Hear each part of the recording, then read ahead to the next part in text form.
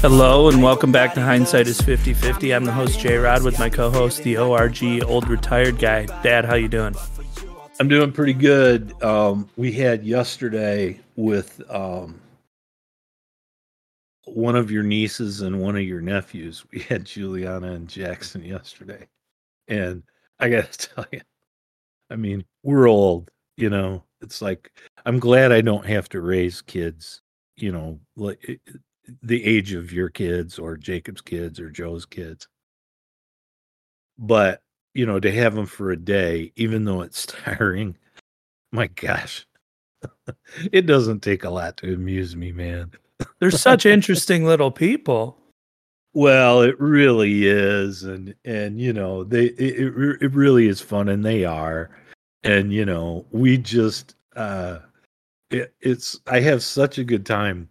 I obviously have a good time with your boys. I have a good time with all of them, all the grandkids. But you know, we see them most.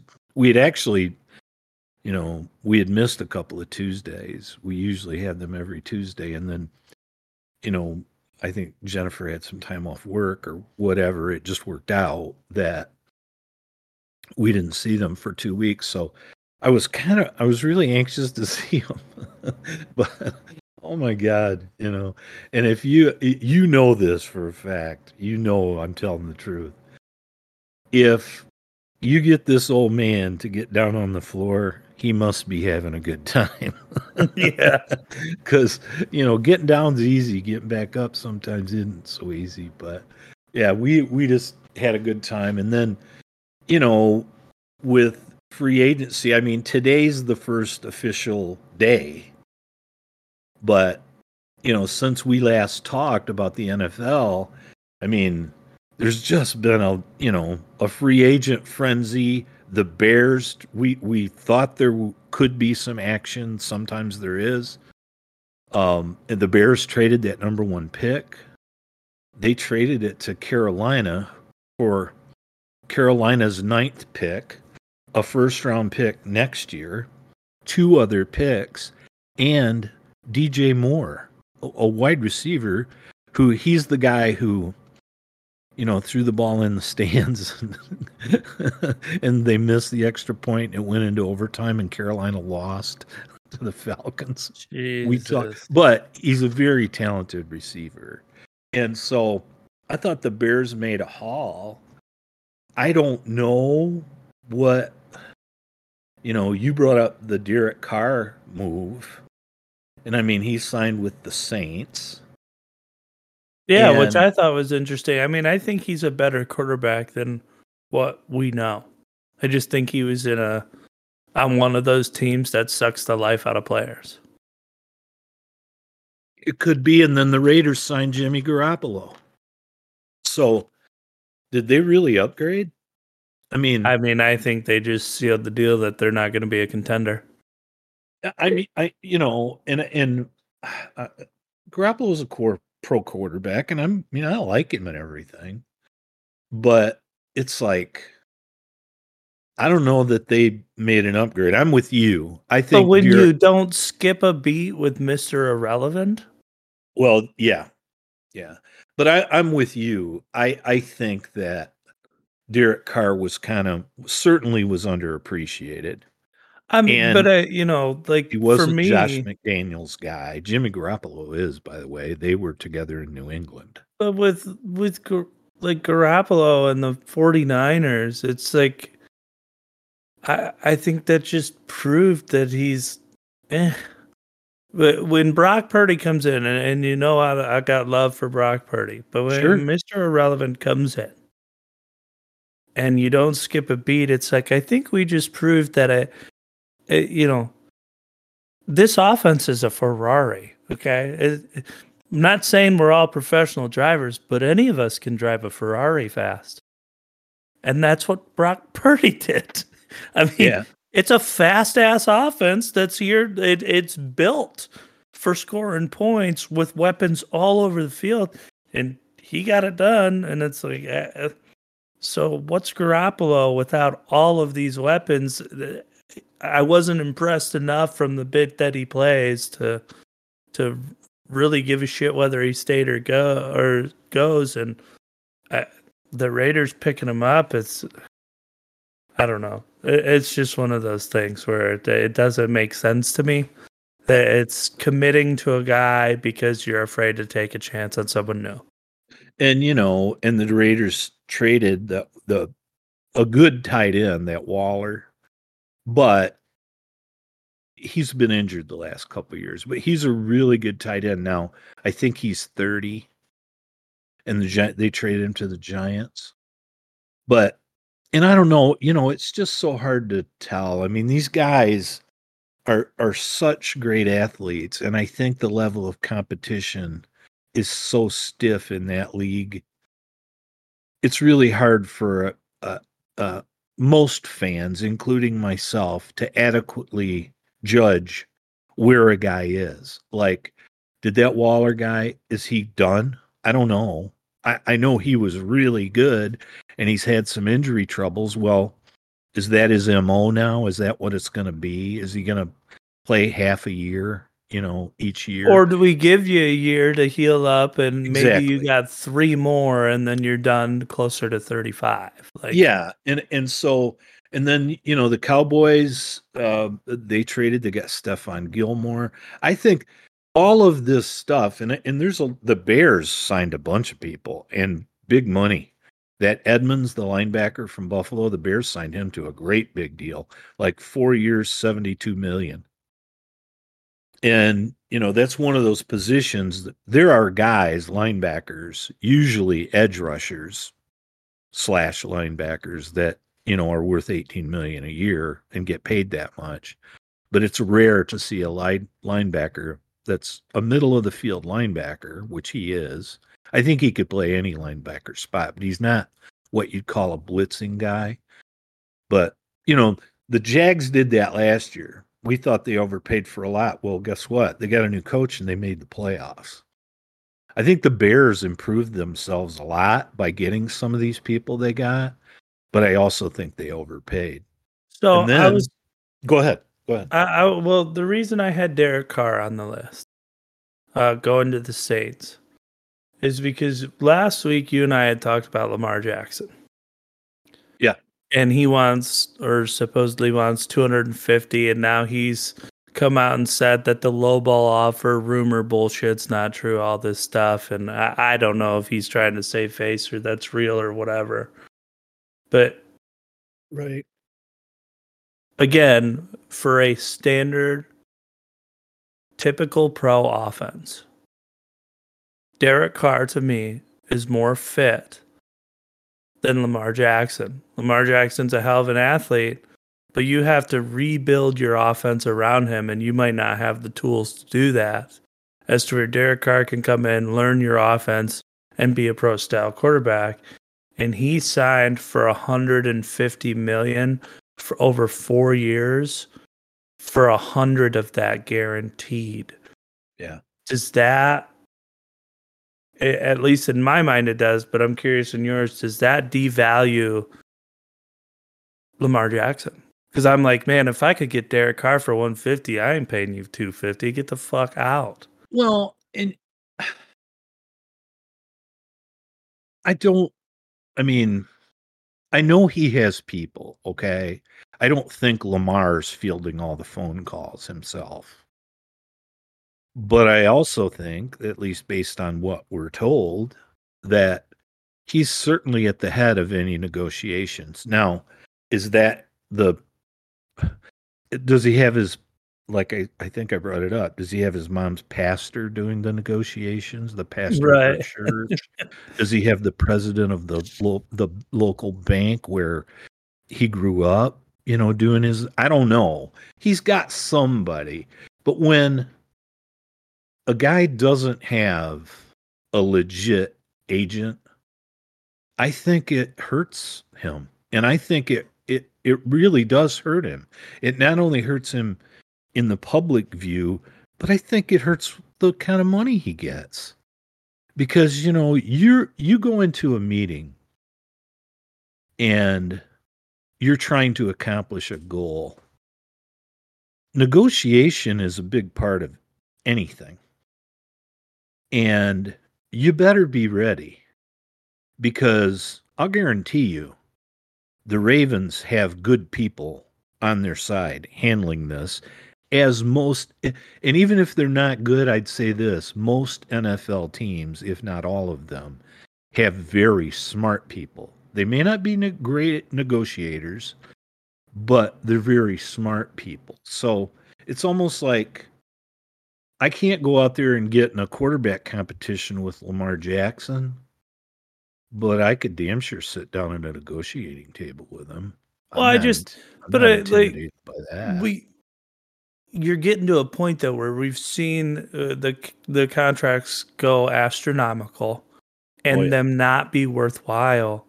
And it's like, if I look around in recent history, Deshaun Watson or Russell Wilson, or let's just say a number above 200 mil for Lamar Jackson, I'll take Derek Carr over all of those for 150.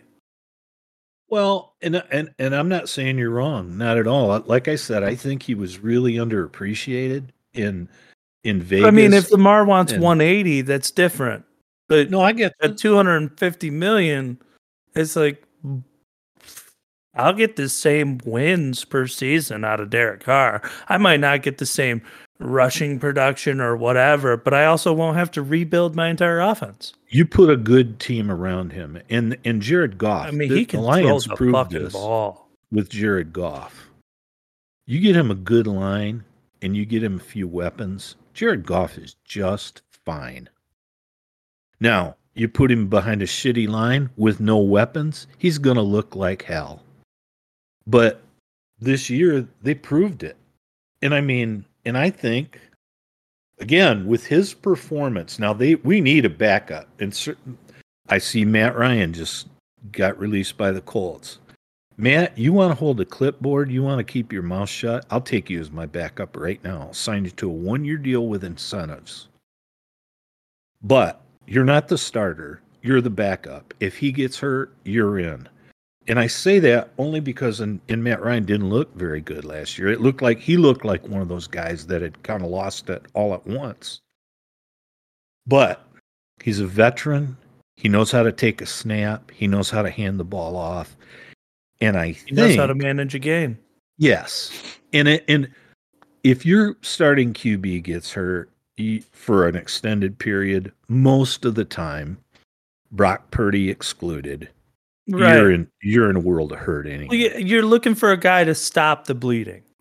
You're not looking to win out. You're looking for a guy to stop the bleeding. And finish a game or two, maybe have to play 3 or 4 games, and if you can split those games, you feel good about it. If someone like Matt Ryan too gets a chance to rest, and that's I think this happened to Drew Brees. Something, whether it's your shoulder, your elbow, and I think with Brees it was his shoulder, but whether it's your shoulder, something gets tweaked, injured, hurt the wrong way, like something that's going to take a long time to recover. But because you're a professional athlete and you're used to sucking it up and you play through injuries, you keep slinging it, and now you're not only just doing permanent damage, but you're going to get to a point whether it's the feeling that's not there, or the coordination's not fully there, or there's a click or a hitch in your throw, and it just seems like you kind of, like you said, you lose it all at once. So I think with Brees, had someone made him play backup for a year or two and allowed that to heal, we'd probably see that Drew Brees could throw the shit out of the ball today. Now, maybe he doesn't want to play anymore, and that's fine. But with Matt Ryan, I think the same thing. If you can sign him as a backup, it's like, yeah, when you're that good for that long, and I've never thought he was the greatest, but he is consistent. When Yeah, and you're he that had a good good career. for that long, I really don't think it's possible to lose it all at once unless there's an absolutely devastating injury. So to me, if they give him a chance to be the backup and he's allowed to nurse whatever the problem is that maybe he doesn't want to tell people about because he's an older QB towards the end of his career or whatever, if he gets a chance to let that heal, I feel like, man, if he had to come in end of the season or a year from now or whatever the case is, we'd see a lot better Matt Ryan than what we've seen recently. Jared, going right along with what you're saying, and I'm in total agreement with you about things like that. Baker Mayfield, I think, is his own worst enemy. I think he's got a big mouth. I think that's exactly what happened to Baker Mayfield, is that he played hurt for a year and a half, and he wasn't anywhere near what he had been. And it was a shoulder injury. That guy's still young. Now, I'm not sure I like his attitude. I'm not sure he fits with the Lions culture. I'm not sure of that because I think he's a bit of a locker room lawyer. I think he's a prima donna. You know, he did all the commercials and all that when he was with the Browns. But I think that's exactly what happened to him, is that he got hurt. He played through it. He sucked. He was still hurt at the beginning of last year when he got traded to Carolina. But by the time they benched him, and then eventually he signed with the Rams, or I think they released him and he signed with the Rams, he was starting to get healthy again. So I'm in 100% agreement with your theory about that. I think that's accurate. But again, Matt Ryan's going to be out there. Baker Mayfield's out there. I mean, there are QBs. Darnold just signed, I think, with the Niners. And again, you got a guy who his career hasn't turned out like he'd hoped, and he's not living up to where he was picked. But he's a guy who's got a lot of pro experience. He knows how to take a snap, and he's young. So I don't think all of a sudden he forgot how to be a football player. I think that's a scenario where Brock Purdy's going to kind of get screwed by the machine. It could happen. I think he's going to get, chewed up and spit out, not because of his ability, but because they're going to see what he did last year. And I mean, any good GM would consider this, but a lot of them are going to do it anyways, whether it's the good decision or not. But it's like they're going to look at him and go, man, we had this guy do this well with our team. Let's find someone with better measurables. Right. Well, and they invested a lot of money in Trey Lance, who hadn't proved he could do anything yet. And they traded up to get him. And he's had 2 years in the league, 1 year sitting, last year injured. I really feel like the NFL is approaching a point where teams are panicking that there are no legacy quarterbacks. It's instant gratification. We're blindly rewarding them, but it's like go back a decade, and you and I could talk about 10 or 15 quarterbacks that are the staple of the NFL. Right. Now you've got Stafford, who's going to be hit or miss based off of injury on the bubble, in my mind. You've got Mahomes is a staple. Obviously, Brady's gone now. You've got Rodgers, who's a staple, and you've got Josh Allen, who's, again, I think he's a staple because of how good their team's been consistently, but his actual skill, I think, is in question for some people. Or how good he actually is still somewhat unknown. But who are the other staples? I mean, well, I think there's guys in waiting, but I don't think they're staples yet. Like, I think Justin Herbert's really good. I think now he could be in a bad spot. That could, I don't know. Well, and you hope, but I think we all thought Russell Wilson was going to be around for a while after his hot start. Here's my thing about Russell Wilson, and he had 8 or 9 good years. I don't know if Russell Wilson's done. I'm saying this. If he can be fixed, Sean Payton will figure out how. So we're going to find out real quick if Russell Wilson is done or if last year was an anomaly. And I know his stats had gone down in previous years, and it's because the Seahawks, I think, were depending on him so much. Well, and I I'm do not think he's a prima donna. And I think for there's a lot, sure. again, based on everything you hear. And I don't know that's true. I'm like everybody else. I go by what I hear. Let's ride.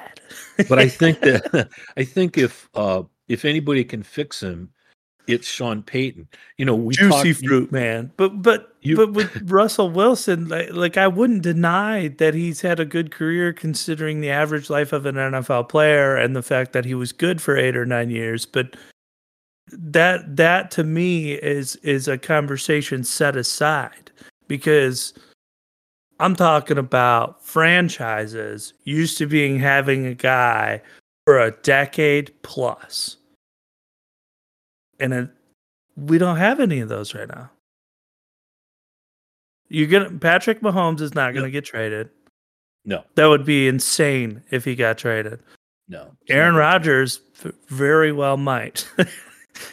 But it's Aaron mind-boggling because the amount of quarterbacks that are, the heart and soul of a team, the identity of a team, it's not there. And it's like so many teams are going through, if you want to call it an identity crisis or whatever, but a QB frenzy or panic, and they're willing to sign people to ridiculous deals without a production guarantee or any proof of previous production. And I think everybody's just looking for the next guy because we don't know why we're going through this kind of drought. I mean, there was a time where you had Peyton and Drew Brees and Brady and Favre and everybody else. But I do think it's instant gratification in the Favre era and prior to that. And I'm talking about at the beginning of his NFL career, Brett Favre. Okay. It was different. Like, even if you drafted a quarterback number one, you didn't expect him to play in year one. That happened rarely. Marino did it. I can't believe we do that now either. But very few guys did that. Now, when everybody goes nuts and trading up and doing all this to get their guy, which I believe that's what the Bears did. When they made the trade with the Panthers wanted their pick of the quarterbacks. So they moved to number one. So now they got their pick of the quarterbacks. And I think they're going to take Anthony Richardson because he blew up the combine. He's got, his ceiling is ridiculously high. But in days gone by, in lots of my football life, that I could watch it and follow it and pay attention to what happened. When you drafted a rookie quarterback, he rarely played the first year, sometimes not even 2 years.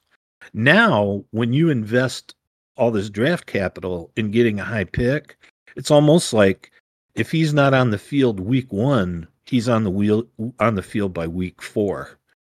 Because, they said when John Lynch and Kyle Shanahan agreed to go to San Francisco to go to the 49ers, and that was a package deal. They decided on that together.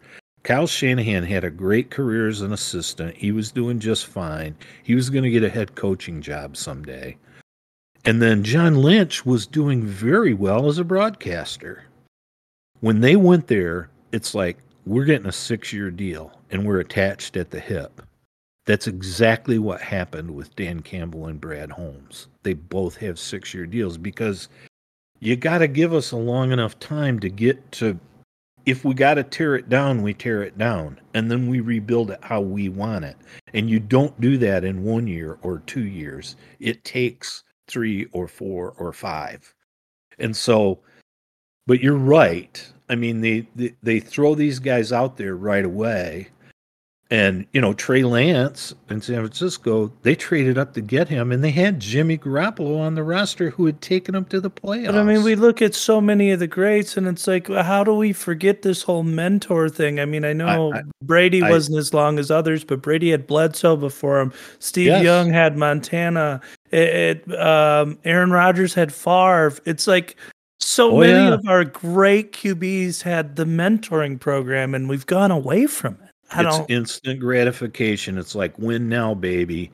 And you pay good money for the big shiny object. He better be on the field real fast. Yeah, and recent history shows us the big shiny object doesn't fucking matter, because we'll take a veteran QB, trade him to another team, and then he'll win a Super Bowl. Like Brady, like Stafford, like Peyton, like Jared Goff. He hasn't won a Super Bowl, but he proved he's pretty damn good. Right. It's like, no, I'm with you. No, come on. You've mentioned Aaron Rodgers a couple times. Again, what I read is that, this thing with the Jets, everybody says, this is going to happen.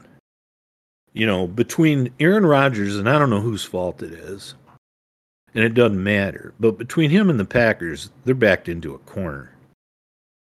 And I don't know which side's more guilty, but Aaron Rodgers is going to get paid almost $60 million next year. I was thinking about their situation, man. I was thinking about their situation, and obviously, he's had his media hiccups and everything else in the past, but I think what put them where they are now is the COVID thing. Because he got crucified over the vaccination status, in which he's allergic to the vaccine, and I think it was Johnson & Johnson was the only one he could take, and it got pulled off because of blood clotting. And so he went through a separate immunization process in which he took an oral version of the virus in microdoses, to where it would be the same as if he got the vaccine. Okay. And he just said, if people ask me, I'm going to tell them I'm immunized. And if they decide to have a follow-up, I'll answer the follow-up. If they don't, and they take that as vaccinated or whatever, that's how they take it. That's how I'm going to play it. And that's what he did. And the issue with the Packers was that during COVID protocol, all the vaccinated players could go out and do whatever they wanted. They could all work out as a team. They could all do kinds of stuff as long as they tested once every 2 weeks, and then eventually once every week. And then all of the non-vaccinated players were not allowed to go outside at home or at away games. They were not allowed to participate in groups like bigger than 3 when they were training. So like practice was all together, but when they went to work out, they had to work out on the side. And they separated these players by the colors of wristbands. So I think it was vaccinated were green and unvaccinated were yellow. The entire facility knew he wasn't vaccinated. He was yellow the entire time. He had to have all of that separation, couldn't go out, all this stuff. And then when the media finds out that he went through an immunization process and didn't actually get vaccinated, and they start crucifying him, Green Bay didn't back him at all. And they like acted like they didn't know and let him take the fall. And he's like, everyone in the facility knew. So when the media sat here and says, I put people at risk, I put them in danger, he's like, everybody knew. I was wearing a mask. I was doing the workouts by myself, and I was wearing the wristband that says I was not vaccinated. And I think that really put like a rift between them that because he's not going to get an apology from a GM or whatever. I think that's one of those sores that's going to fester and never go away. And it just seems like he's ready to move on.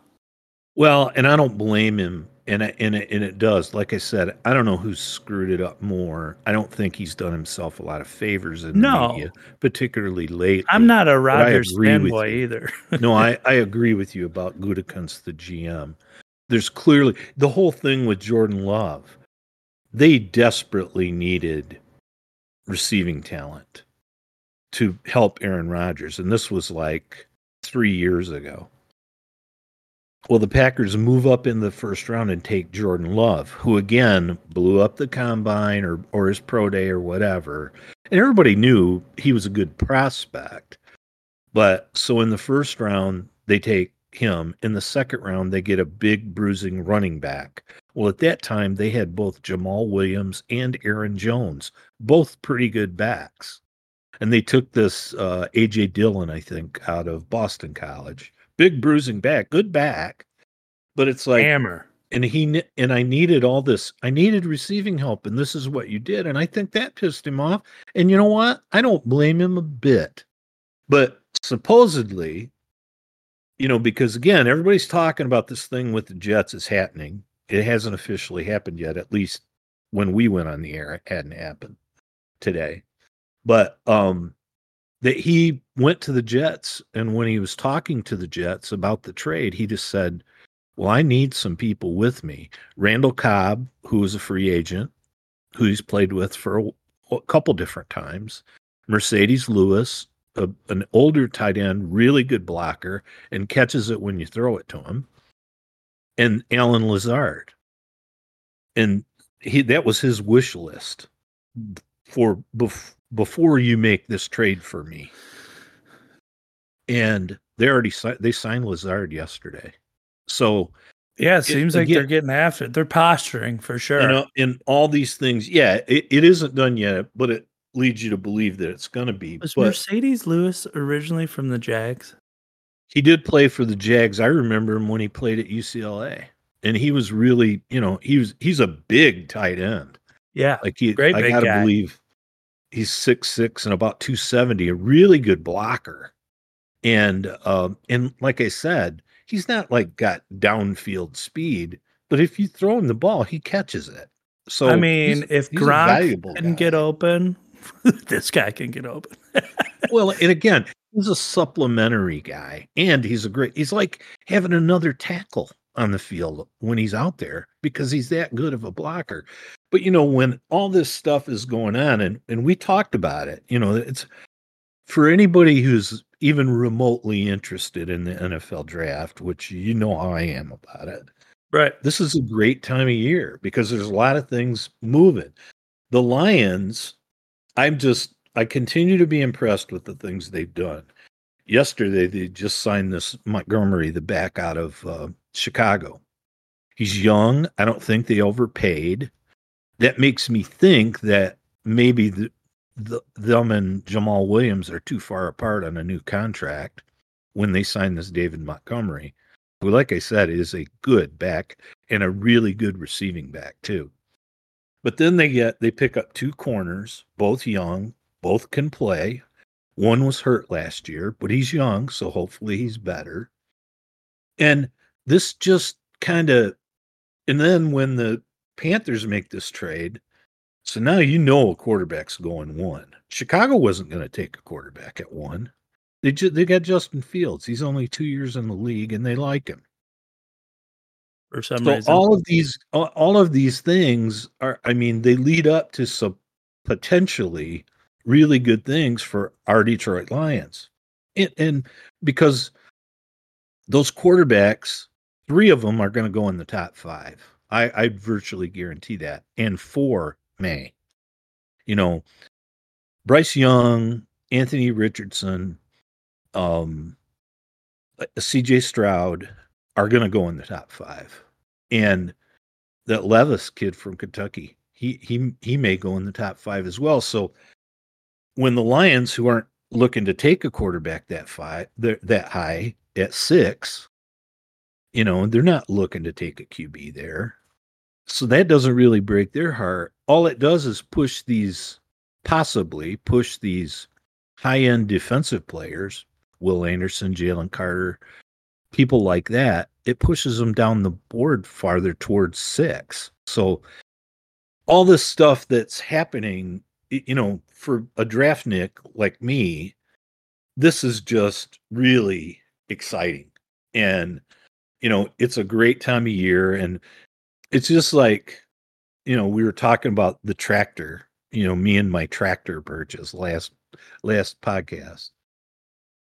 The fun, 90% of the fun in buying a tractor is shopping for it. 90% of the fun of the NFL draft are the days leading up to the NFL draft with all the possibilities and all the, the different, like this year, there's already been a lot of movement. There'll likely be more. Well, the frenzy that happens, Yeah, because it's just that part's people start exciting as panicking. hell. Yeah. Like if Richardson goes to absolutely. Carolina, that will launch a quarterback frenzy. Yeah. If they pick a QB number one, Yep. everyone else is gonna go, oh fuck, a QB's off the board. We got to take a QB.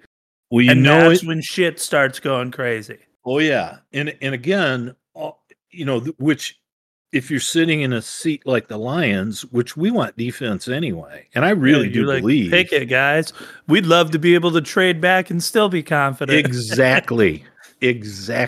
So there's, it's just endless possibilities. And again, if people aren't into it, I get it, because I mean I feel geeky about it at times, but it's a guilty pleasure. Mm-hmm. And it's fun. I love seeing the families. Like I don't care for all the bling and all the horse shit that comes along with the draft. But the idea of the excitement in the draft room, and then the genuine reactions between someone who's excited to be drafted or someone who maybe fell and finally got drafted, and the reaction between them and their families, like that's a cool moment to watch. Yeah, it is. And again, when you're in, for years and years and years, the NFL draft is a Detroit Lions fan Super Bowl. That's our day of optimism. Yeah. Because we've sucked for so long, you're hoping for a new stud to watch. Yes, and but with this, we've talked about it before. With this new regime, I am just really impressed with what they've done, because they didn't go break the bank and pay somebody too much money. Well, they didn't do that. They made reasonable deals with good players who, you and I have talked about it before. I think they're looking at players as much that fit into their culture to what they're trying to build. So they want those guys. And when they talk to people and they get a feel for the kind of person they are, I think that carries a lot of weight with this regime. And if you looked at what they're doing, both last year and this year in free agency, which is, they're not being frugal, but they're not going nuts. This is how teams like the Ravens conduct business, like the Steelers conduct business. And then, like the Ravens did last year, when you think you're close, and had Lamar Jackson played the whole year, they might have been a lot closer. Then you go out and you make a trade for Roquan Smith, and you pay, and then sign him to an extension. I don't think the Lions are one piece away, but when they get to that point, they'll do something like that. Because to me, this is how those teams that I really have a lot of respect for, teams that do business like the Steelers don't overpay for people. The Ravens really don't either. They've had some big deals that they sign, but even the stuff with Lamar now, it's like the Ravens are saying, hey man, if you can do better, go ahead, and if another team wants to sign you for money we can't pay you, they give us 2 first round picks. You thanks a lot. We'll see you. And I think that's how you kind of got to be. Belichick, as cold as he is, he's like that too. Like, he'll even trade a player that's approaching a contract year that he knows is going to be out of their league as far as the open market on what they can pay. And he'll trade them because he knows, a year from now, he's going to be someplace else and we got nothing. And I just, that's cold-hearted, I guess, but it's a business side that it looks like to me that the Lions are doing, and that's impressive Well, to and me. rebuilding the culture to me is like my favorite thing, or the thing I've taken the most enjoyment out about what they've done with this whole rebuild. And I don't know if you um, got to hear Campbell talk about it, but they interview all the people for the upcoming draft, all the prospects, right? Right. Or the ones they're interested in. Yep. And he had mentioned, I don't know how many players, but a plethora of players had been interviewed by the Detroit Lions. And they just said, out of everyone we've interviewed, 3 of them have the it factor that we're looking for. Yeah. I like that, though. Me too. Yeah, I know if they get taken, that's, your odds of getting someone you wanted are obviously much smaller. But if you know exactly what you're looking for, not only do you have a better chance of getting it, but you also know what you're willing and not willing to settle for if those people could take it. And so I think you don't end up with that cancer in the locker room, because you don't draft a guy because, oh, well, he's the best guy available on the board right now. He might be, but he doesn't fit in my locker room, so I'd rather take this guy or try and trade my pick. No, I'm with you, and I like the approach too, and I like the philosophy. I was talking with Alan about it yesterday, and it's like in fact, we were texting into the night last night because of this Montgomery signing, which we both liked. I mean, nobody wants to see Jamal Williams go, but to me, and maybe I'm wrong, but to me, that just sent a signal that the Lions and Jamal Williams are far apart on a new contract. They might be. I really wonder if we talk about that it factor and the grittiness of the Lions. I wonder if they're tired of Swift and him being the best thing that's on the field, but he's only on the field 20% of the time.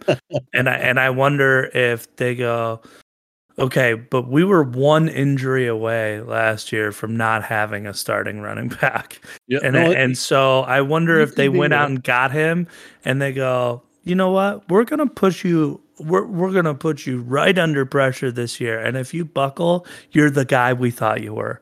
And if you kick ass, then Williams will be out next year. That's wishful thinking on my end, because I like Williams' personality in the Lions organization, but I wonder if this is a pressure move to say, hey, we got a young guy who's willing to get after it. And if he gets after it like we think he does, I don't give a shit how flashy you are. You can get out. I'm of the opinion, and I think you're right, Jared. I do. You very well could be right about. I don't want to lose Jamal Williams. I don't want to lose. He's a good guy. He fits our team, and I don't want to lose him. And you could be right, but like I said, when Alan and I were talking about it, and we were talking about it into the night last night, we're not there yet, the Lions. But you've heard the expression best player available. Yeah. If we keep building this the way they're building it now, I don't know, man. Next year, we might be best player available. I don't care if he's an O tackle, and we have 2 pretty good ones. If he's by far and away our best player where we pick, we can take him. When you get to be good, and the Steelers have done it, the Niners have done it, when you build a team like right now, the Chiefs, you can take the best player available, and it doesn't matter if you've got 2 running backs that are good. If your top rated player is a running back, you take him. And see, that to me is where I think that best player available, I think, is what puts us into the instant gratification era that you were talking about earlier. It's like if we're in the position to where we can take the best player available, let's go get a QB that we might not normally reach for, and let's groom him and give him time to be mentored. That's what I'm saying. You put yourself in a spot where, everybody says there's 2 great offensive linemen that are above everybody else in this year's draft. There's a guard out of Florida, and guards usually don't go in the top 10. But this guy could. He's that good, supposedly. And there's a tackle out of Northwestern. Well, at 6, I don't think we're taking either one of those guys. But at 18, we might take that guard. And I Why wouldn't. not? I'm not pissed about that. I think many teams have proven you build in the trenches, you're solid in the trenches on both sides of the ball. That's a solid way to do business. They always say build from the inside out, not the outside in. And this goes along with that theory. Well, and the Lions, you're right. We could do that, and the quarterback wouldn't have to play this year. We could do that. But I mean, even with that lineman, like you're talking about, it's like how much better were the Lions last year than they've been and other recent history? And it's like, okay, but let's also look at, because our offensive line is better, because we're building a foundation, which starts with the offensive line. We're able to run the ball, right? And our run percentage, our run to pass percentage, I bet. I would be willing to bet, I don't have the numbers in front of me, but I bet it is astronomically different than what it was in the Stafford era. And I think Stafford is a hell of a QB. Yeah. But we couldn't run the ball to save our fucking life.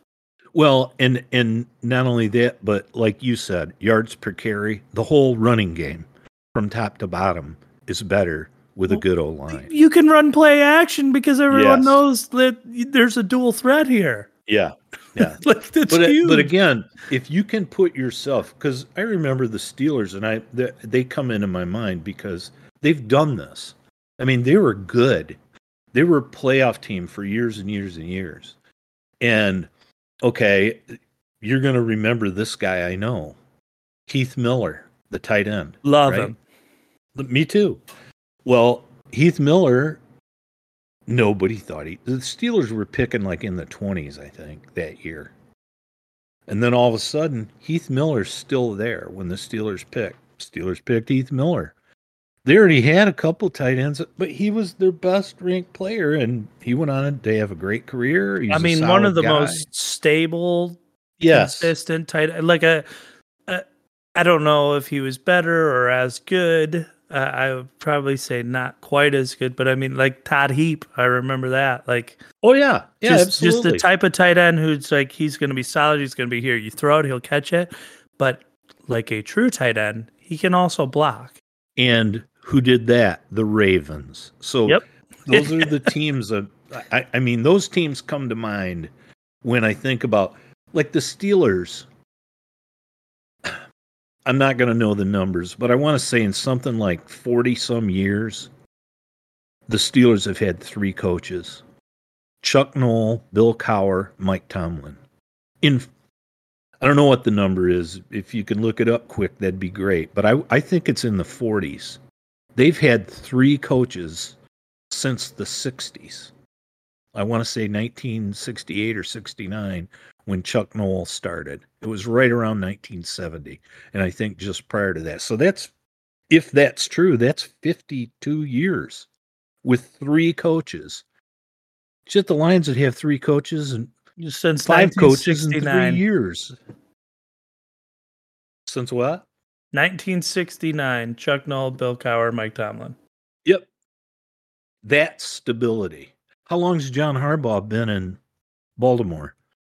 I'll have to look that up. I think I mean, it was rhetorical, but I'm just saying that's stability. When a guy's stayed, and whether 15. you like Kurt Ferentz or not at Iowa, and I mean, his offense can be pretty milquetoast, but guess what? They're always playing for something at the end of the year. And they always do a little bit better than I thought they'd do. And he's been there like 20 some years. It's like that stability means a lot. Well, we watched that happen with U of M. Yes. It's like as soon as we lost Carr and our stability went away from the long-term coaches, we fucking jumbled back and forth and sucked for more than a decade. It was bad. That was hard to take. But good teams again, and we're not there yet. I think we have promise of being a good team, and I'm talking about the Lions. But we're getting to that point where when like they re-signed John Cominsky yesterday. Okay. I love that guy. He's a role player, he's a rotational starter. He can play inside D tackle, he can play outside D end, and he's not going to hurt you. And guess what? He brings it every play. That's how you build depth on a team. You need a few playmakers to be in there. Like, it would be great to have a lockdown corner. I didn't want Jalen Ramsey. He's too much. He's a great corner. He's too much of a locker room lawyer. I don't want that guy. He's all about me, and I don't want that guy. But even Anzalone, and I'm not the biggest fan in the world of Anzalone. I think we could get a better playmaker there. But guess what?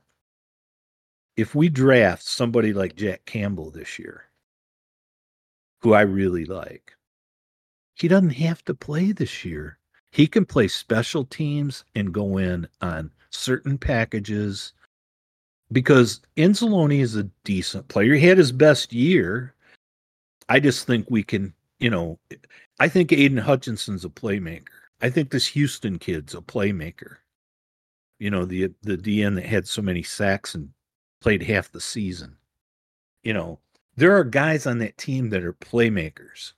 But we need more of those. And when you're in that spot where you can draft a guy, and like you said, you don't have to throw him to the wolves. He can sit and watch and learn. Even like Jameson Williams did that this year. He only got in towards the very end. We didn't even see what he can do yet. I think we saw flashes of what it might be. And man, I liked the flashes. But he didn't have to play. I mean, he did not have, so we could draft an injured guy that we thought was ultra talented. And when you get in that spot, I just think that's real smart. Well, I just like where the Lions are at right now because obviously we're building and we would love to become a perennial winner instead of a perennial loser.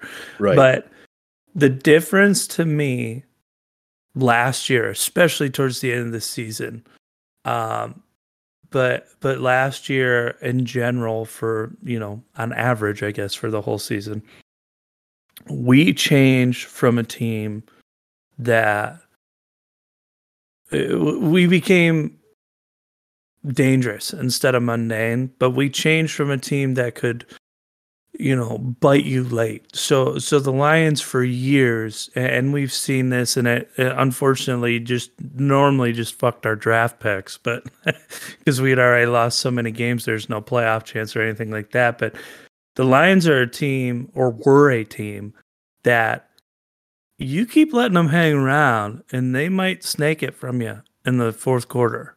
And it seemed like we had done that. But now we have already become that team that's like, if you don't show up strapped up, you're going to get fucked up.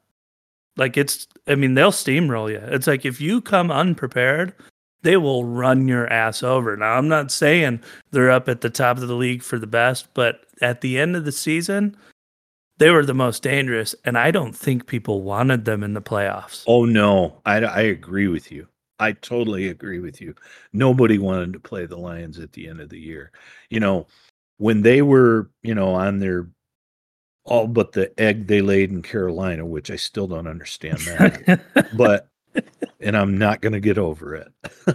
But they went to New Jersey, and they beat the shit out of the Giants.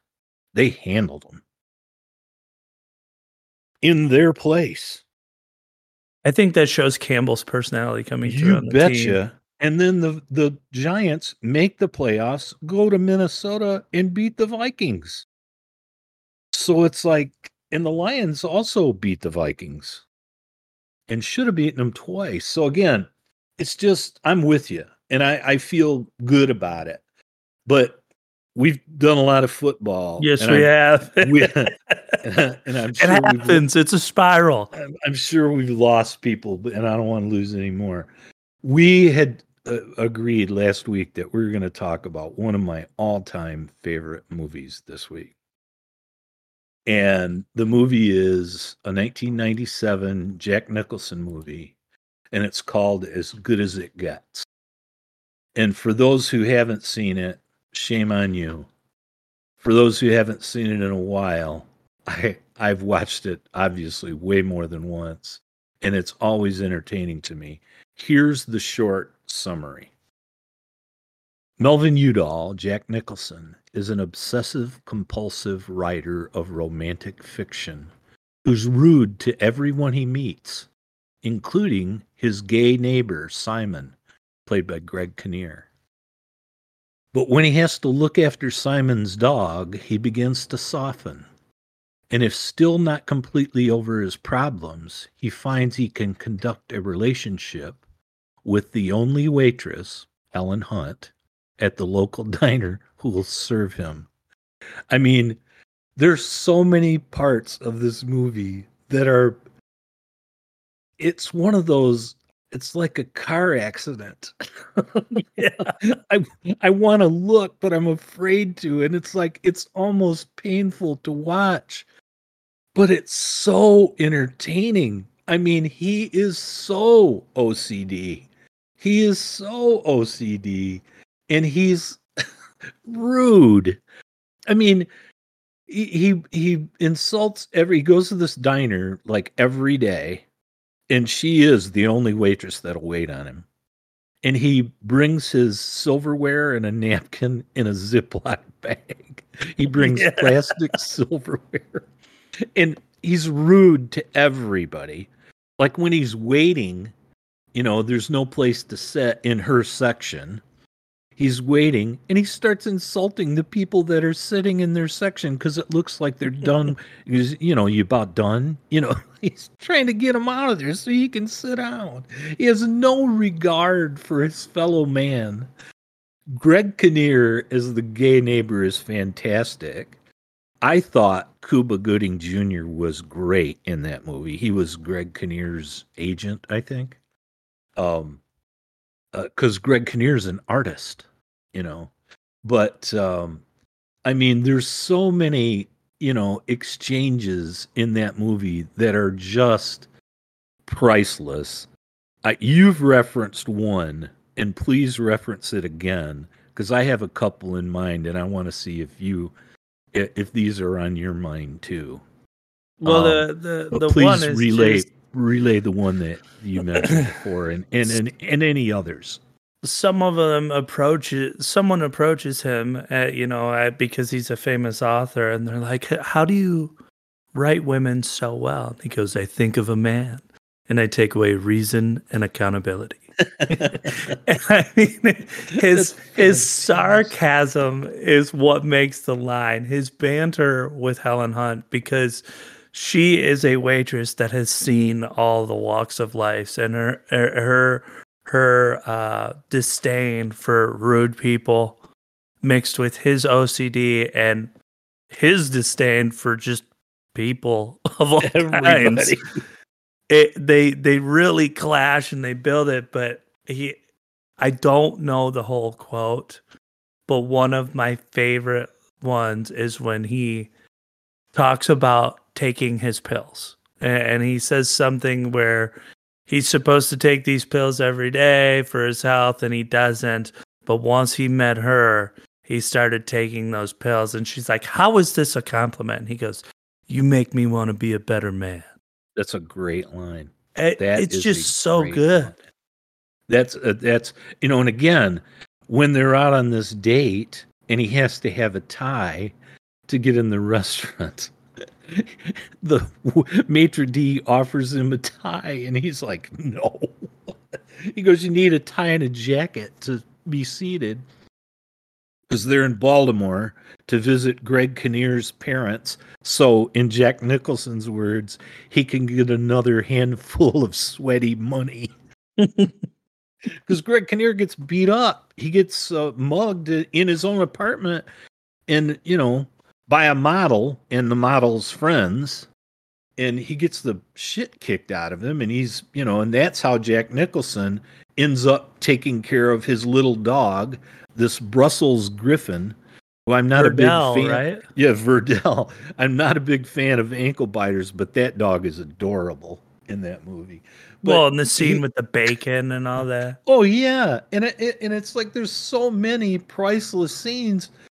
He does something like Helen Hunt's son he has lots of allergies and asthma and stuff, and it's a constant struggle for her because she's got the kind of insurance she can afford, which basically means the kid has an attack, you take him to the ER, and then she says you get whatever 10-year-old just became a doctor. And so they don't know anything. Well, Jack Nicholson hears about this, and his publisher is married to a doctor.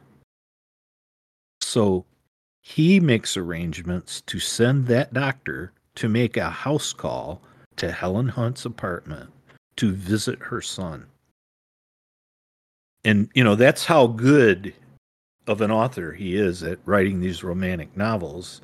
And so this guy does that, and her son, gets better, and she can't believe that he's done this for her. And by the way, he paid for all of it. He just said, and when the doctor came to her house, he said, and don't worry about the expense. He goes, Mr. Udall has asked to be billed. So he's paying for everything. Well, after she comes to the realization that this is really happening, she gets out in the rain and goes to thank him. And she's like soaked. She's got no umbrella. She's at his door. He peeks through and he sees her just shivering and shaking, all wet. He opens up the door, and she's talking to him, and she's like, I just don't know how to thank you, and saying all these wonderful things to him. And he's, doesn't know how to deal with it. I don't think he had started taking the pills yet. and but he's been so rude, he doesn't know how to receive a compliment. Yeah, and she's going, but I'm not going to sleep with you. And he says something to the effect of, like, well, it's after 8 p.m., and we don't do the no love odes after 8 p.m. It's those aren't the exact words. Then the exchange with Simon, the gay neighbor's maid, when Simon's in the hospital and he's taking care of the dog, and Simon comes home and the maid stops by his house, and she's a short, chubby lady, and she speaks with an accent. And she says that, if you think of it, can you water his plants like every other day? Because, Simon's broke. The hospital bills killed him, and, financially, and he hasn't sold any artwork in a while. And she's like, and can you go in and open the curtains so he can see what the sun brings on the next beautiful day, or something like that? It's a really nice thing. The lady's super nice. And he responds with something like, I don't want to hear your story that you heard in some sailor wanna hump bar. But we're all so booked good up. though, because his character is like so, like, he finds it so grotesque. God. I'm not kidding you, dude. I honestly, I can't. I've thought about this a lot. I would struggle a lot less in creating my top 10 quarterbacks or my top 10 running backs or anything like that than I would with naming my top 10 movies, because there are so many that are of different genres that are just so good. But I really do believe, I'd struggle a lot with that. I really do believe that this movie would be, if I sat down and made that list, this movie Yeah. would be in my top 10. It has to be. I mean, the banter in this movie is phenomenal, and I was Great. thinking of the other quotes that I like, and Helen Hunt is kind of in a pissy mood when they're in the diner, Oh and she's saying something to him, and he goes, "Don't be pessimistic. It's not your style." And it's just like, you're such a dick. And then later in the movie, they're having like a great moment where he's being sweet and Helen Hunt is shocked that he's not being an ass. And he asks her like what she's thinking, and she goes, I'm so afraid you're about to say something awful. It's just like, because he probably is. yeah, it's so true. He can't help it. He just can't help it. You know, it's like when the cops are investigating the criminal act that happened against the gay neighbor, against Simon, and they come by his apartment, and you could tell he's pissed that they even stopped. And the cops, can tell he's acting pissed, so the cops are kind of short with him. And he he lashes out at those.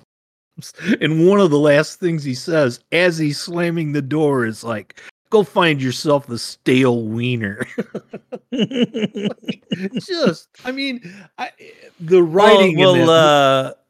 Helen Hunt, who's Carol in the movie, she has one where the scene where the people aren't willing, or they're not finished. The one you were talking about at the diner where the people are still eating and they're in the section he sits in. And I was looking it up because I knew she said something in that scene. And she goes, "It's not your table. Behave. This once you can sit at someone else's station." And he's just having a fit. I mean, the back and forth, because she's a great actress, no doubt. There's a lot of great actresses in that movie, but with Jack Nicholson, you truly believe in the anxiety that his OCD causes. He makes you feel it in that moment. So even though he's being rude and she's like, "You can sit somewhere else," you can tell that he can't process it. Like, that's not allowed to happen. It doesn't. Right. That does not work for him. And it's not like, don't pass go. It's like, no, this does not happen. He does things with the doorknobs and with the washing his hands and all. Yeah. I mean, it's so bad. Soap. The bars of soap in the bathroom. Yeah. He uses 3 bars of soap. The quadruple folded bacon bag that he keeps for the dog. Every time he washes his hands, he uses 3 different bars of soap. It's just the craziest thing about it to me is, or one of the craziest things, you and I have talked about this with other movies and other actors. He is Melvin Udall. He's not Jack Nicholson in that movie. He is this guy that is severely wrecked with OCD, amongst narcissism and other things. But this dude's got issues, man. Like when he goes towards the end of the movie, almost at the end, he goes to her apartment and waits for her to come out and call. She eventually comes out, and it's 3 a.m, and they go for a walk. And as they're walking down the sidewalk, he's avoiding all the cracks. Yeah. in the brick pavers. And it's like, you got to be careful, man. Yeah, it looks like he's like trying to do hopscotch. Yeah, but he's trying for her not to notice that he's avoiding all the cracks. I mean, that is, again, to me, you feel that from him. I mean, he is that good in that movie, and the writing is exceptional in that movie. When Cuba Gooding, when the attack happens on Greg Kinnear, and Cuba Gooding is talking to him about, taking care of the dog.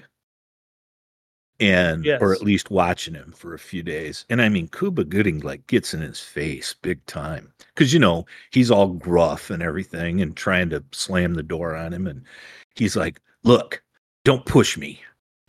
I grew up in hell." And it's like, and he's threatening him, and Nicholson backs off. He really backs off. Well, then later on, when the cops show up, and they're like, he doesn't want them there either, and they're showing up to ask him what he saw or whatever, and he's trying to get rid of them. That's what he says to them. He repeats what Cuba Gooding said to him. He goes, "Look, I grew up in hell. Don't push me." I was looking up the best quotes from the movie, and I had forgotten this one when Jack Nicholson goes, "I'm drowning here, and you're describing water." I love that line. I love that line. I That mean, was it's just yes, so that's good. a classic. Yeah, when he's gone out with Helen Hunt, or going out or something, and it's proven to be a disaster, and he just, he's all worried about it, and it's like he starts bitching to Greg Kinnear about it, who the three of them made this trip to Baltimore together, and Jack Nicholson volunteered, like rented a car, a convertible. No, he borrowed Cuba Gooding's convertible. That's right. And and he had all this music planned for the trip and all this. Well, he's like you said, he's bitching to Greg Kinnear about how bad he messed up. And then he says the hell line, "I'm drowning here, and you're describing the water." Fantastic movie. Just a great one. What really separates that movie than just other, good banter, smart ass movies for me is you talked about like how Jack Nicholson as an actor, it's like he has this identity. Like you don't think of him as Jack Nicholson. It's just this character that's in the movie because he's such a chameleon. And one of the things that separates that movie for me is that he is so symptomatic with his OCD and so believable that you can it's one of those rare movies where you can totally see how, even though he's such an ass and such a dick, that people keep giving him chances because you're sympathetic, because it's debilitating.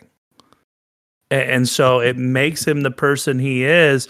So you sit there and you go, why would someone just keep eating shit off this guy? But in this scenario, you're like, man, I just wish he could help himself from being such an ass.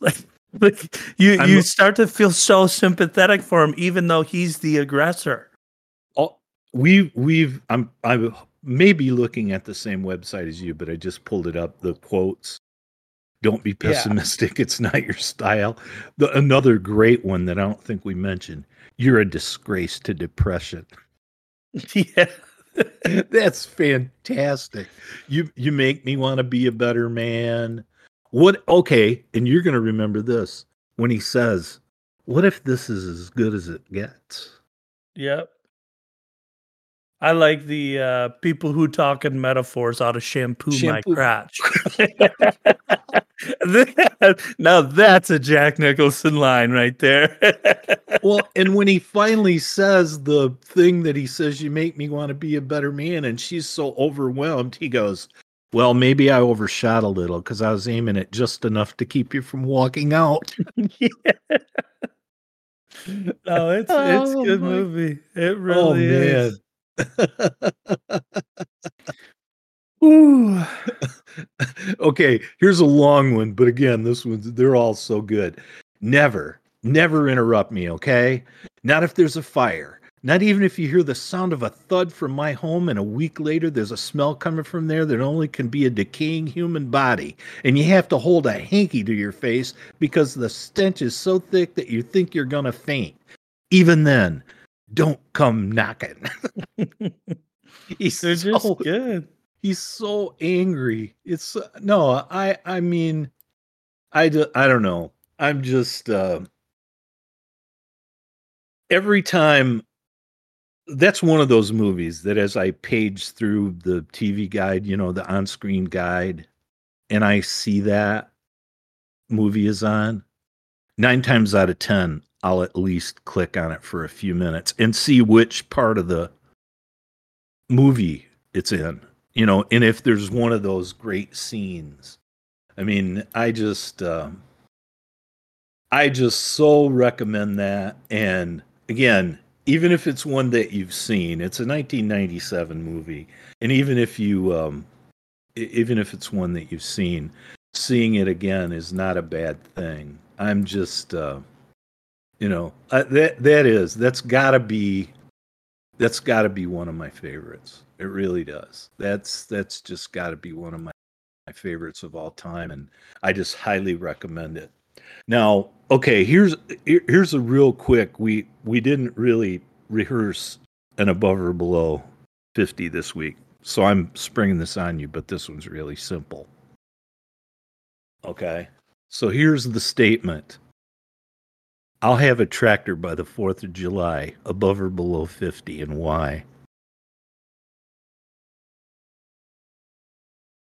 Mm.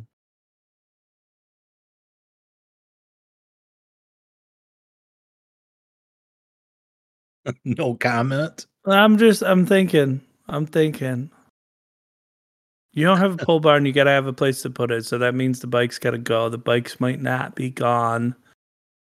So that to me would say below 50 just because there's a chance, but because mom's on board, you obviously got the money for it and you're hot to trot, done your research. I gotta say I'm going above and I'm going 65%. That's fair. I think there's a chance that storage might limit you to after the 4th of July, but I have already sold one of my bikes, which means one of the bikes in your garage is coming up here. Yep. And potentially two if we can get the other one running. So there's there's a good chance that your basement's already vacated, and I know we're actually looking to sell another one of mine. So with it getting posted, if it gets sold before July, I don't see anything stopping you. So I would say at least 65. In the off chance that the bikes aren't moved, then that would be the only scenario in which I don't see you having a tractor by then. That's fair. That's all fair. My guess is 75, and because okay, I want to get make more storage room, but I think I've figured out how I can do that. Now, come winter time, I'm going to need a couple bikes out here for sure. But I think here's the only reason. You gonna try and go under the deck or what? Oh no. I mean, I figured out a way that I can put like the quad and the mower in the shed. And then I can put the mule on one side of the garage, and I still have room for the big red bike in front of it. And then I can park the tractor in the garage. But it's got to be warm enough to get the deck furniture out of the shed because that's where it all is. And I'm surprised you haven't bought a double wide shed by now. That's a whole different, internal argument with myself about that. Yeah, that's pole barn, 2-car garage. Those are all, maybes in the future.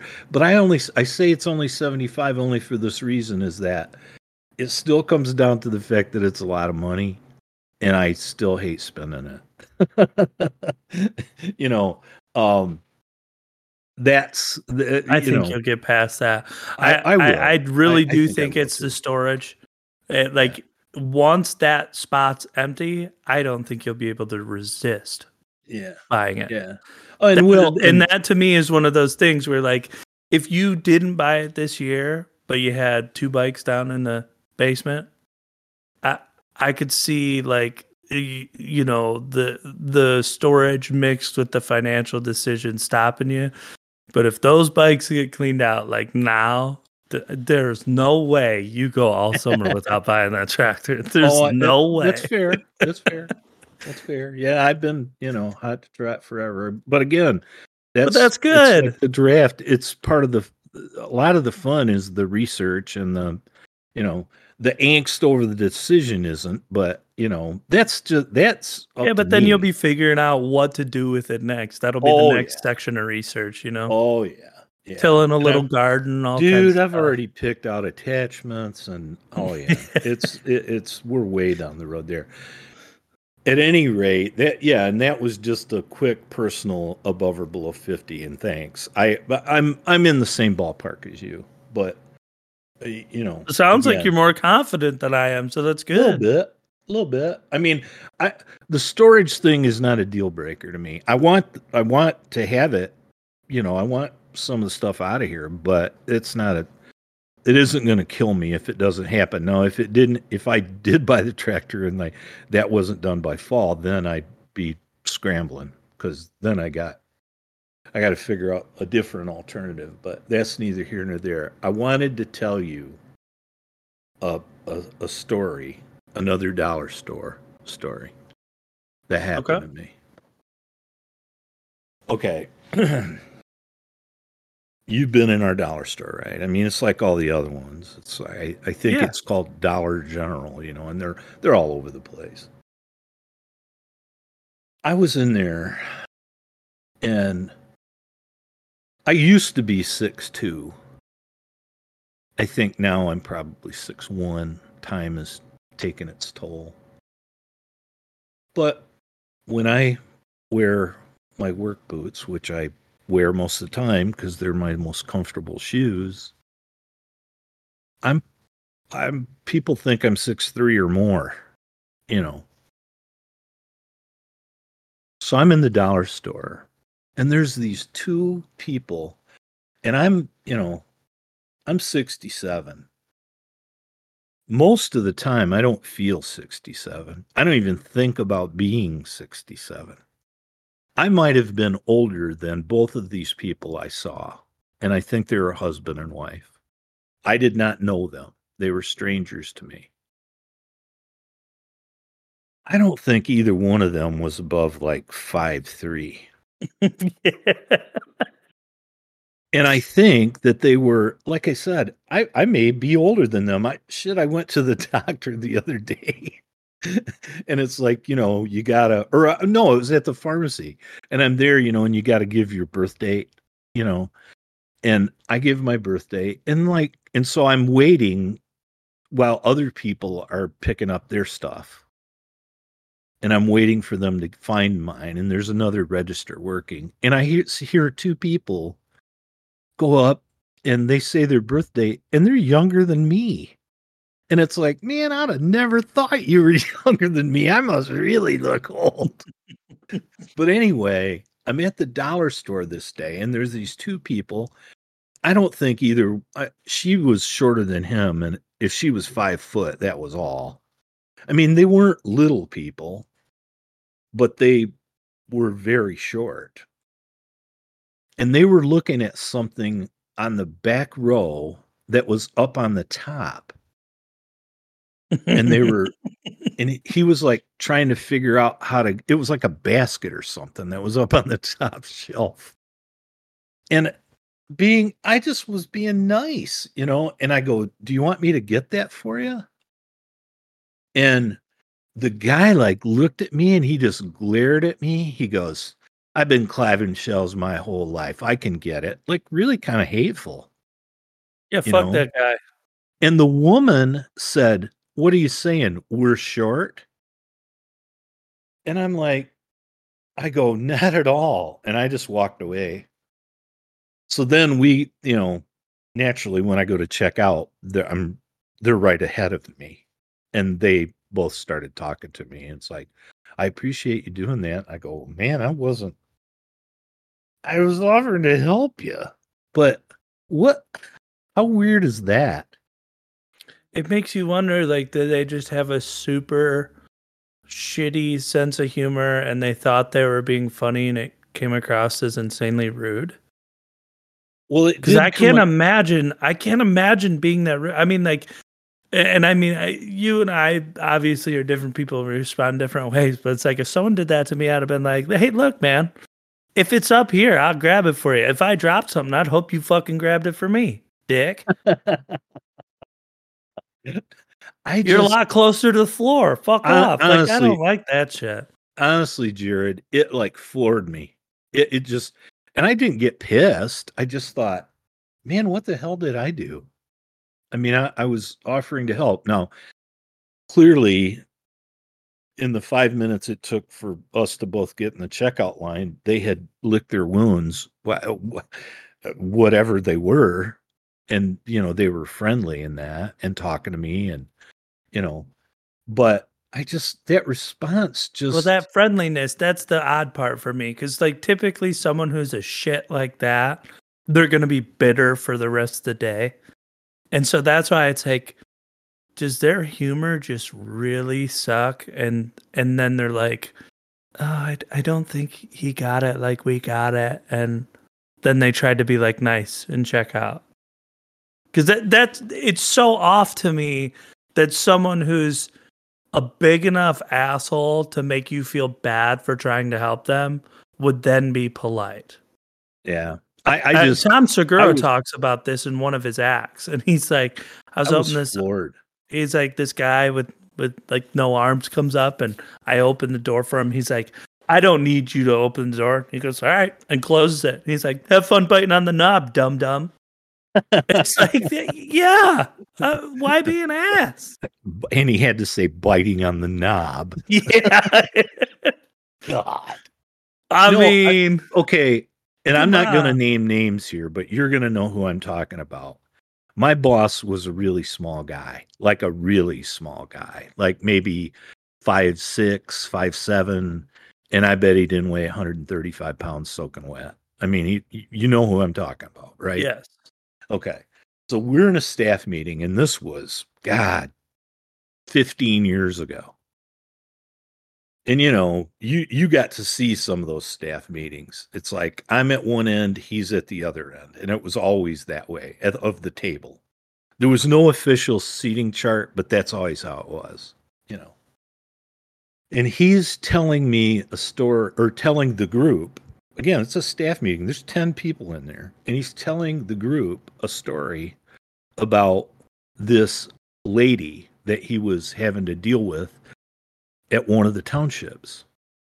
And he talked about her being a former Marine. She was great big. And he goes, and she could even kick your ass, and pointed at me. And I'm sitting at the other end of the table. I haven't said a frickin' word. And he says that to me. And I just start chuckling like that, Yeah. And he goes, why are you laughing? I'm not kidding. And I go, I'm laughing because if she could kick my ass, what could she do to you? Yeah. I want to see this behemoth. Yeah. It's like, dude, I mean, what? I don't know, man. I mean, there's so many times, and we're not, we talked about that. I mean, we're bigger than average, but we're not like circus freak big. No. I mean, if you're over 6 feet, you're bigger than average. If you're well over 200 pounds, which all of us are, you and your brothers and me. Let's add another one. Well, yeah, but you know what I'm saying. It's like we're not, we're not. I mean, Jacobs. People have thought that I played in the NFL before. I mean, I'm that big. I'm not that muscular, but I'm that big. I know Jacobs. People knew, and I'm sure people have said that with you. I remember I was someplace with you. I think we were visiting my dad, and one of the people in the place said, man, do you play for the Lions? He said that to you. So, I mean, but we're not like 7-footers or anything, but we're bigger than average. But I'm not kidding you, dude. I am so grateful about that. I'm so grateful. Joe's not 6 feet, but Joe's not 6 feet, but he's a big guy, But anyway, I walked over you there. What did you say? No. People use you as a standard. That's what I always found funny about it. It's like, and again, I'm very thankful I don't have to duck my head to get through a doorway. Right. But there are definitely some doorways that are not wide enough. Like, like that's just one of those things. But like, people, I'm I don't know, 6'2", just under 300 pounds. And it's like being at that size, whenever anyone talks about someone, it's like, and they're bigger than you. Like you're like the standard now. Yeah. And it's like, well, there's two things here. One, what are you trying to say? But two, I bet if you stood next to me, you wouldn't think that either. And that's kind of what, I joke with Melissa about, because I'll tell her she's so tiny, when she stands next to me, it's like she could fit inside my jacket. And and I tease her and I go, I'm not that big. It's just the whole world's really small. No, and that's kind of what it is. It's like when people use you as the standard, it's funny. And obviously there's certain things that are convenient about being larger. There's a lot of things that are inconvenient. Like getting in a car. Yeah, but that's true. But it's just kind of funny to me because like everyone uses you as a standard, but it's like, yeah, but the guys who are bigger than me are much bigger than me. But 90% of the populace is smaller. That's just what it happens to be. Like, and going along with what you said and going back to the dollar store, it's like there are times when that place is so well stocked. I mean, if I walk down one of the aisles, I'll tear shit off of both sides if I'm not careful. Just because there's not enough room. or if there's like one of those stocking carts is sitting out there, in the aisle, and I got to kind of squeeze by it. Oh, I'm damn sure going to take something with me. I can only get so thin. Even when I inhale and suck everything in, I can only get so thin. But when I was in the store the other day, and I'd never seen this guy. I don't know if he is local or not. I mean, he was a legit 7-footer. Now that's a tall man. Yeah. And he was super thin, but he was legit 7 feet. I mean, when you see guys that big, because even at 6'1", 6'2", whatever it is, we're not looking up at the world all the time. We're just not. Many times we're looking level. Most of the time we're looking at an angle downward. Right. And when you see somebody like that, it's like, holy. When someone's a head taller than you, it's like, what in the fuck? Yeah, how's the air up there? That's a big person. You duck under power lines? Jesus. But and maybe that's the difference. Maybe that's what 5'5" to 5'6" guys think, about us when they look up and you're a whole head taller. Maybe they're like, boy, is it a different world up there? Because I think that whenever somebody's a head taller, it's like, my God. Yeah, I know. How far back does your car seat go? And I told you the story. I mean, I met this guy through work, and he, we were trying to work together on a project, and he had played at Michigan, and he had backed up Jumbo Elliott. Like, he played in 14 games in 4 years. Because Jumbo Elliott was an All-American. He played in the NFL for years. Jumbo Elliott was like 6'7", like 330, when guys weren't 6'7" and 330, Now you see a lot of guys like that in the league, but he Jumbo Elliott was a big man. And this guy was 6'8". I don't know how much he weighed, but he was not fat. And like, he had a Rose Bowl ring, and I mean, he was legit. Bo recruited him, and he had played at Michigan, but he was Jumbo Elliott's backup. And he said he played in a total of 14 games in 4 years. I stood next to that guy. I felt like a peanut, and I don't feel like that very often. No. And I mean, this dude literally had to turn sideways to walk through a standard door opening. I mean, his shoulders were, and again, he's a guy who didn't even start. Well, what I was watching, like you sent it to me, like a comedy reel between the offensive linemen for the Detroit Lions. And it's Yes. like Frank Ragnow is a big man, but when he stands next to Taylor Decker, he's not a big man. Taylor Decker's an ox. Yeah, it's like Jesus. I mean, you look at Frank Ragnow, and that's like a big dude. He's way up in the percentage size wise, but like, then you look at Taylor Decker, and it's like, my God. But again, you know the boss I'm talking about, and obviously I know him, and we know, you know, I'm not going to go into the other issues, but I just thought he deserved that. You know, why would he say that?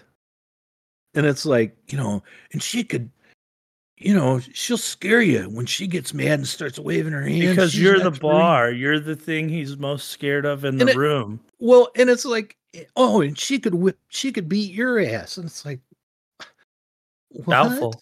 And then, and I'm chuckling, and he's like, you know, why are you laughing? It's like, think if she could beat my ass, think what she'd do to you.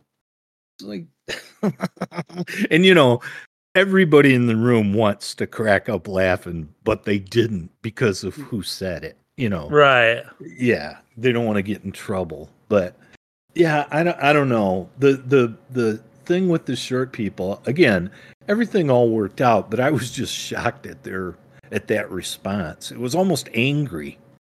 Yeah, that is when I offered to help. But that's all I have. I would ask you this. I saw a movie this week, and it was the first time I've ever watched the movie all the way through. And I'm still thinking about that movie. It was so good. Have you ever seen Joker? No, I haven't. Jared, you need to watch that. I mean, I'm not kidding you. And it's a psychological, it's the creation of the Joker character. You know, It's how he got to be him.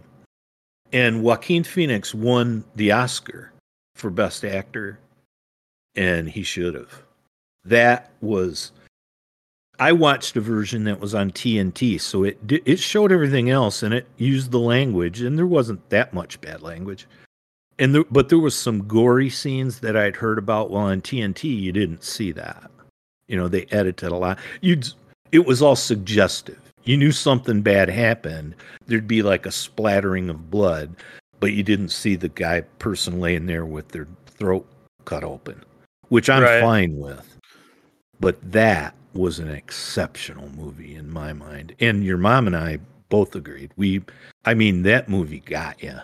And it is, I told you, about the Batman thing. When I was growing up, the Batman comic was for adults, because he was like this brutish character.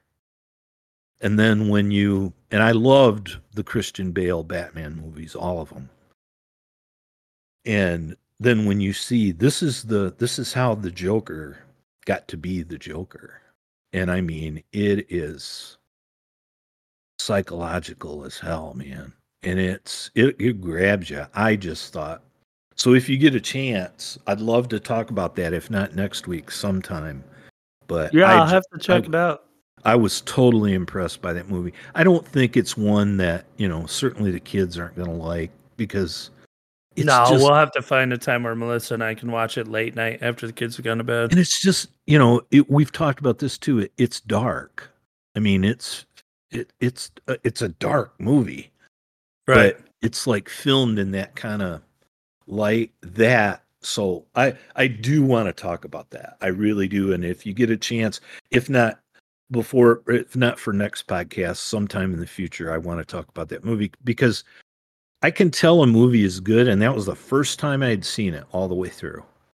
I'd watched just bits and pieces, and I've thought about that movie, parts in that movie, several times. And when I'm that way with a movie, it was real good to me. I just thought it was very good. And he was he was the Joker, and you get it. You get the Heath Ledger character based on Joaquin Phoenix becoming this Joker character. It's really, I thought it was a great film. But anyway, that's all I have, buddy. Fair enough. Fair enough. I'll definitely have to check it out. See when Melissa and I can watch it, so we can talk about it on one of our next episodes. I got to make sure that we have time because we try and watch those movies together. So sounds good. But other than that, I'm ready to close up. How about you? I'm good.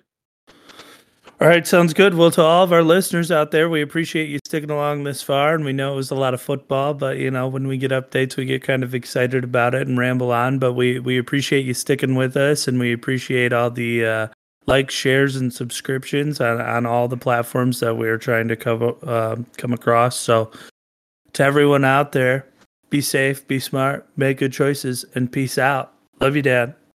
Love you too, buddy. Bye-bye. Bye.